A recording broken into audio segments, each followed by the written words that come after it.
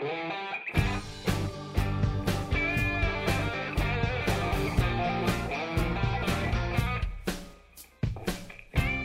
to the Housing Matters Podcast, brought to you by the California Association of Realtors and the Center for California Real Estate. Hello, everyone. Thank you for joining us for our latest Housing Matters podcast. My name is Oscar Wei. I'm a senior economist at the California Association of Realtors. I have Jordan Levine with me also. Howdy. Hi. Well, since last podcast, a couple weeks ago, we have had quite a few press releases and sales and price report, huh? You're keeping us very busy. Yeah, well, it's a summer. I know people are taking time off, but, we are definitely not taking time off. That's right. People have to sell houses, right? And that's what we're here for, to, keep you guys informed and let you know what's going on with the housing market.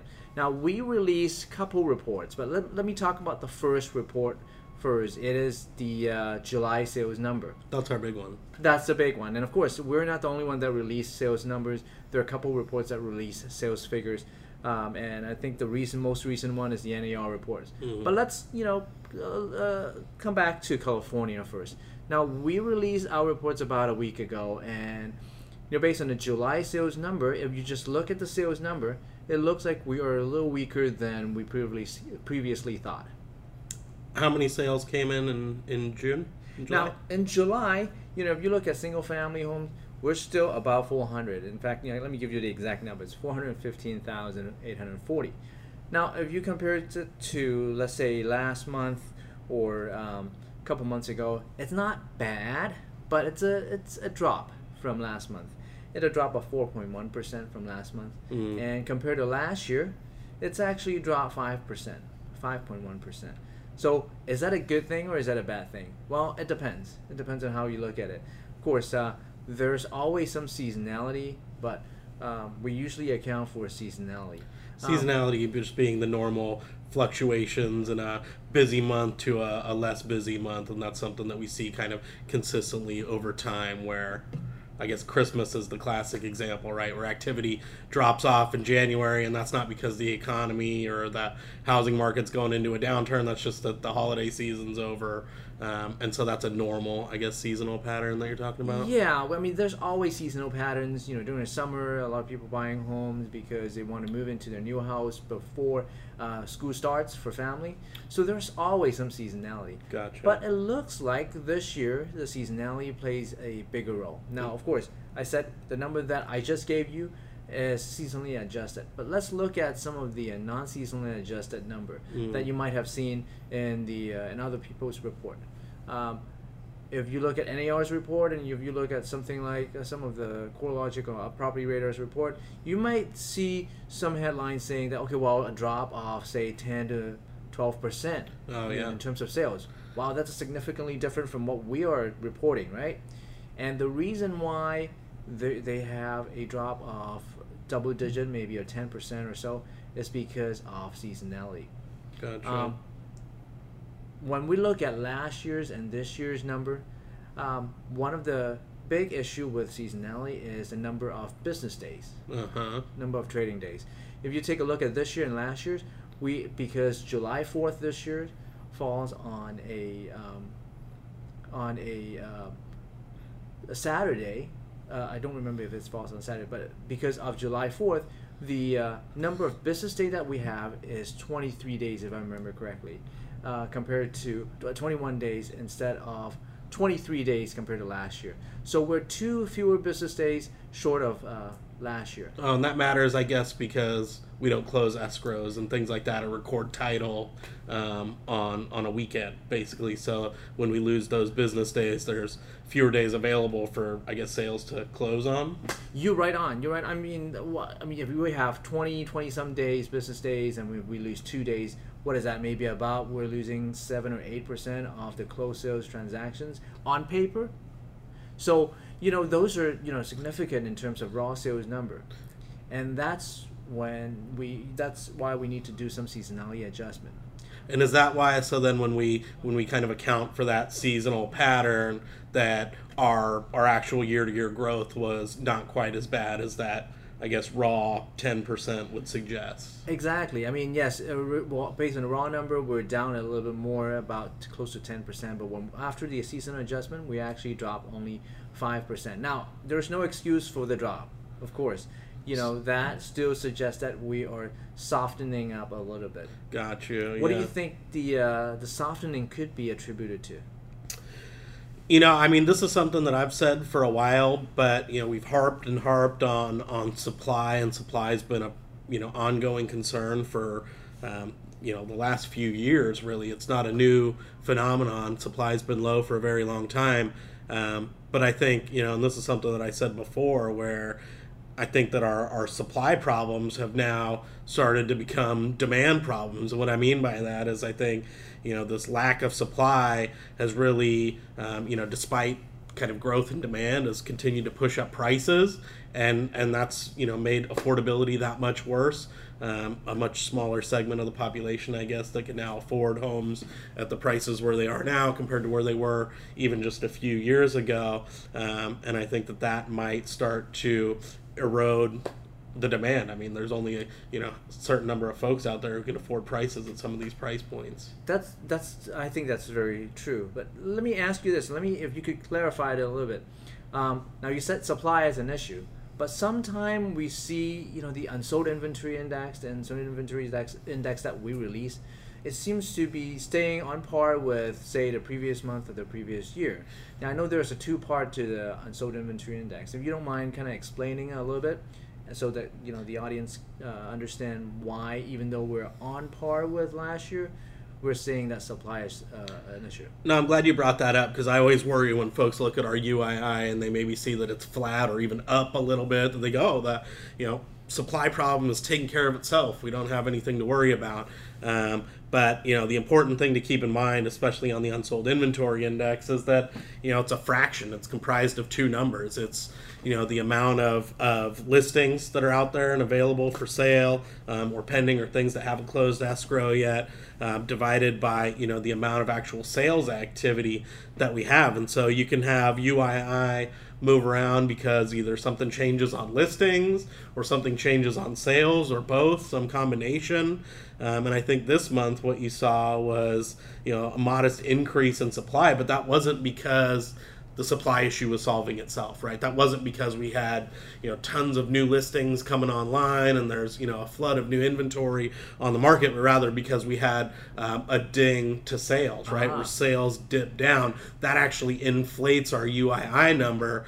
But I would, kind of caution against reading into that as being this overwhelmingly positive sign for what's coming down the pike in the market, just because, it can go up or down, but not necessarily for good or bad reasons, I guess. Got it. I mean, that's true. So when you have a drop in sales, if you don't have as big a drop in supply, then you could potentially see an increase in UII, which could be somewhat confusing.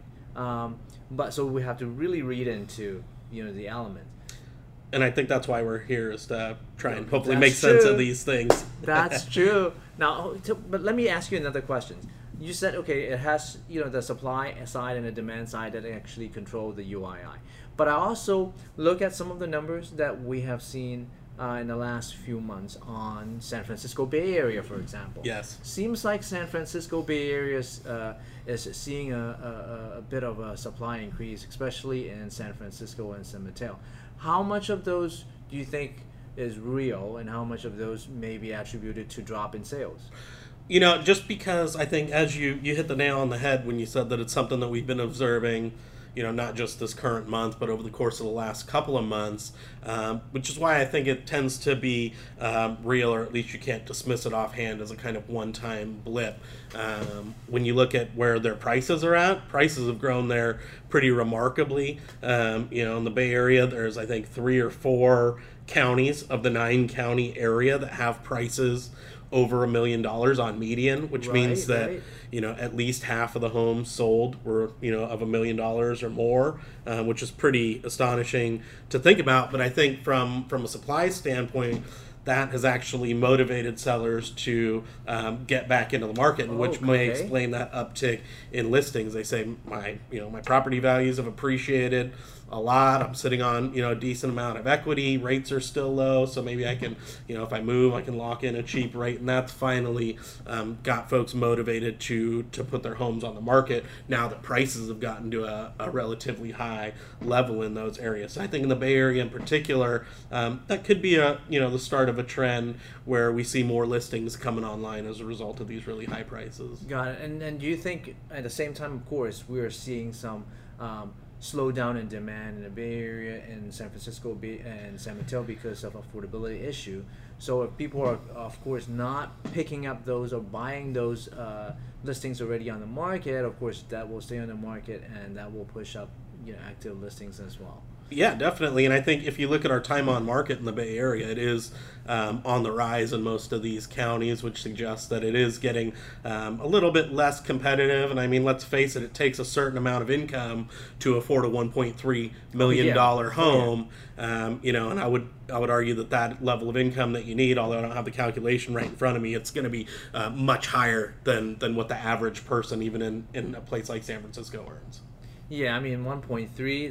That's huge. Yeah. That's huge. Now we have 7 months of sales figures in, and I have to admit, based on these numbers compared to our previous forecast, seems like we are a little short compared to the 1.3% increase for the year. I think right now for the first 7 months we are slightly down by 0.3% compared to the first 7 months of last year. Is there anything that we can look forward to? Hopefully that can actually still keep our forecast, in line with the previously predicted value, do you think? Now, maybe based on something from pending sales. Yeah, definitely. I mean, the one kind of ray of encouragement that we have is that pending sales in July, which is kind of a forward-looking indicator on what's going to happen in August, September, was up again by 3.5% after accounting for those, typical seasonal patterns. So that does suggest that we will see some catch-up in August, potentially, as we lost some of those days in July. Some of those transactions may end up actually closing in the first couple weeks of August on top of the activity that was already scheduled for August. So I'm encouraged that we might see a decent month when we get around to releasing our next monthly report in September. Right. But I think the bigger concern is whether we'll be able to sustain that pace throughout the rest of the year and actually get back to that 1.3% that we had forecasted. That's true. And I know, we looked at some of the numbers, very preliminary numbers for the first week or so. We're seeing some encouraging sign. But of course, it's only based on 6 or 7 days.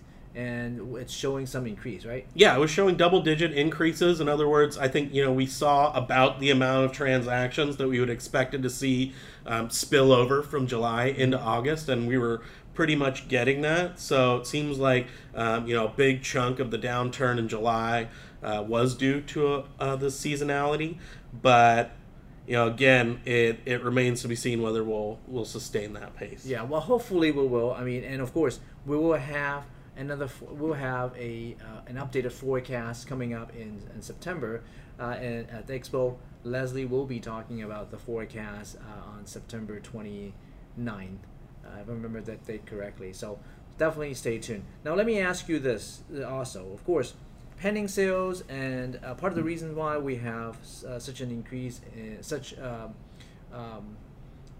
somewhat solid, even though we're hopefully expecting a higher level of sales, even though the market fundamental seems to be decent, partly because of job growth, right, and partly because of interest rates.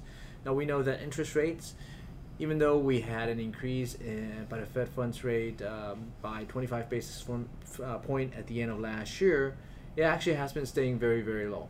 Yeah. In fact, it actually dropped down to the lowest that we have seen since 2013. So with that level of interest rate, I believe 30-year fixed rate is average about below 3.5 right now. With that interest rate, we're getting a lot of finance and refinance activity.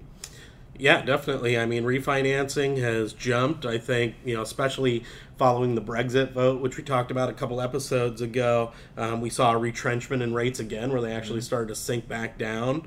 And we saw a huge surge, like a 14% jump that week following the Brexit and refinance applications, and they've stayed pretty high. Just because rates are so low. And I think that, by now we're starting to get towards the end of the cycle where, anybody who hasn't refied up till this point in time, probably is about to or we're Right. about done with that cycle.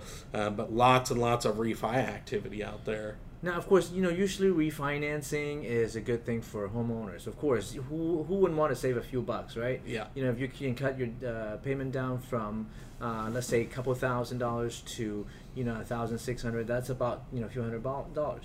But there are, I remember, back in 2005, 2006, there were also a lot of refinancing activities. And some were good for homeowners, but there were some people who are overextending, especially for people who are cash out refi. Do you mind explaining what cash out refi is? Well, yeah, that's a great point, because I guess it depends on how you refi. There's lots of different ways for you to refinance your home. One of the options that folks have, if they have a decent amount of equity, is that they can refinance and actually draw down some of the equity that they have saved up in their home. So, say you have a $500,000 home, you only owe $400,000 in mortgage balance Right. left. You can actually go and refinance your house, lock in a lower rate for that $400,000 that you owe your current mortgage servicer or whoever, but then also kind of get some cash back from that, and maybe take something like 70, 80,000 in this hypothetical example out as equity in the form of cash that you can then go out and spend. And that's something that preceded the previous downturn in the housing market. Those numbers went up pretty significantly. So Well, okay, so yeah, I mean, that's a good thing. You have some equity, you draw it out, that's a good thing for many people, right? But I think it was bad partly because in 06, 07, if you put your money back into the house, let's say if you renovate, you put the money back into the house, of course that will help increase the value of the house. But back then, a lot of people actually did not use their money on their house, right? yeah, and I think that's where the rubber meets the road on this thing is, cashing out refis aren't categorically a bad thing. If you're taking that money out and you're fixing up your home, reinvesting, adding a bedroom, remodeling your kitchen, doing things that actually increase the value of that underlying asset, that can be a really smart thing to do with your money and allow you to get a nice return on investment. Whereas, it's also your equity in your home is also kind of your skin in the game. It's your vested interest in what happens to that asset. So when you kind of cash out all of that equity and maybe you go out and spend it. Maybe you don't reinvest it in your home, but you buy a boat or you buy an RV or you take your family to Europe for the summer or whatever the case may be. That also is potentially a negative because then you've extracted all of your equity, all of your skin in the game, your kind of vested True. interest in that property. And so, that's when you get things like strategic defaults or foreclosures back in the previous downturn was, even in cases, I think, where some folks could continue to make that home payment, if they no longer had any equity in there and they cashed out and bought a boat and things like that, their kind of willingness to ride out that economic storm and wait for their home price to bounce back up has effectively been diminished pretty substantially, which is why we try to keep an eye on these cash out refis just to see, it's not indicative that something is definitely going wrong in the housing market, but it's something that you want to look at to try and investigate. And when they start to rise up, what are people doing with that money? And does that have negative implications for what we're going to see in the market? That's very true, and I think back then people had the mentality that, okay, well, home prices will continue to rise and it will never drop. And of course, we know that that's not the case, and especially in 2007 and 2008, when home prices drop significantly in those years, people who cash out refis, got a lot of money out and spent on something else, of course, couldn't come up with the money to pay back the bank, and of course, they lost a lot of value. That's right. But what about now? Are we seeing a similar trend now that interest rates are actually at a very low level? The incentive is there for people to borrow. Mortgage debt is very cheap by historical standards. I always joke that my dad, always used to brag about his 12% mortgage interest rate back in the 80s. So things are clearly much different today. And so that incentive to borrow is there. But I wouldn't say that it's similar to what we saw back in 2005-6 timeframe. Just to give you some kind of perspective on that, I went and looked at the government-backed mortgage securities, basically the Fannie and Freddie and Ginnie Maes of the world. These are agency-backed mortgage securities, basically, and back at the height of the last housing expansion in 2005-6. 46%, almost half of all mortgages that were, or refinance mortgages that were securitized by these GSEs or the agencies were cash out refinancing. In other words, folks were actually, almost half of all refinances involve folks extracting that equity out in the form of cash to use it for one thing or another. Now, by 2011, 12, fast forward to when prices were pretty much at their very low point, that number dropped to less than 20%, right? So just 18%, 1 out of every 5 mortgages or less were a cash out refi. That has started to increase. So over the last couple of years, we've seen that start to rise a little bit. In the most recent data that we have, which is through the midpoint of 2015, we saw that number jump back up to about between 29 and 32%, depending on which agency we're talking about. So we have seen cash out refis rise, but we're nowhere near the half of all refinance applications involve folks actually extracting that equity. And, I know the other thing that really kind of has me less concerned, maybe is the right way to characterize it, than last time around, is I have seen some reports that the way that folks are actually utilizing these cash out refis is a little bit different this time around as well, in the sense that folks are actually either consolidating debt. I've seen that's been one of the big uses of cash out refis, is maybe you go out and pay off your student loan and your car payment and kind of bring that all under the roof of your kind of home equity line of credit or your cash out refinance. And the other way that folks are using, I think 45% of all cash out refis I saw were to reinvest back into the home. And I would say that is an appropriate way to use your home equity, is to build up the value of your own assets even further. And so, we're not at the level of cash out refiing that we saw back in 2005-6. And it seems like even the folks that are cashing out are using the money to actually invest in their home as opposed to just going out and consuming, which I think is a more sustainable way to use that money. That's good to hear. Of course, I know you said at the lowest point we are actually below 20%, and tell me if it's typically, when home prices rise, obviously you would see cash out refi increase, obviously because you have a bigger equity on your house.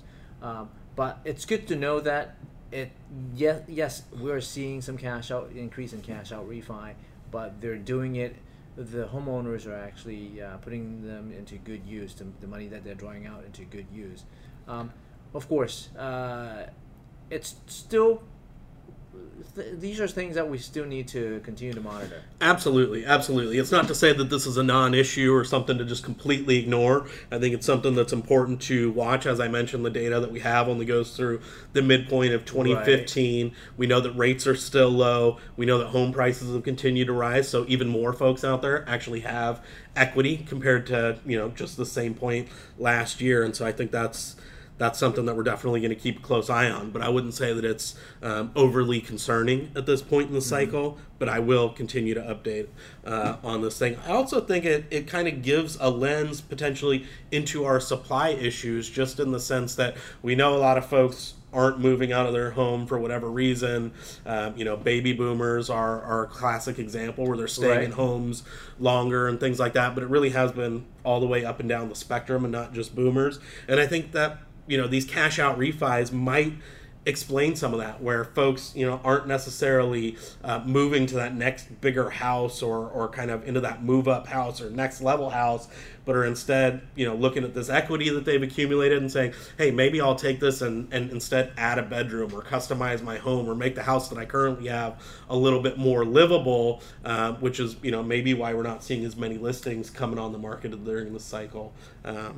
I have absolutely no way to back that up, but it's a conjecture, and it's something that seems to be at least backed up by what we're seeing on the refinance side. I think that makes sense, now that you put it this way. And we know that folks or homeowners are living in their house for a longer period of time, and we often say some may have difficulty actually buying a house, and partly because of the lack of inventory in the market, but partly also because they're at the age where they don't necessarily want to move. It might be easier to take money out if they know that they have money in the house to expand it. So that's I think that's a very good speculation. Either way, we'll be keeping an eye on it moving forward. Yeah, definitely. Well, I think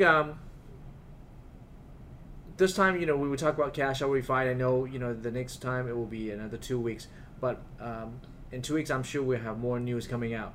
Whatever we come up with, it'll be really fun. Yes. And folks, just remember, in about a month, we will have our expo. So stay tuned. We'll probably talk a little bit more about expo next time. But until then, thank you for tuning in. Thanks, everyone.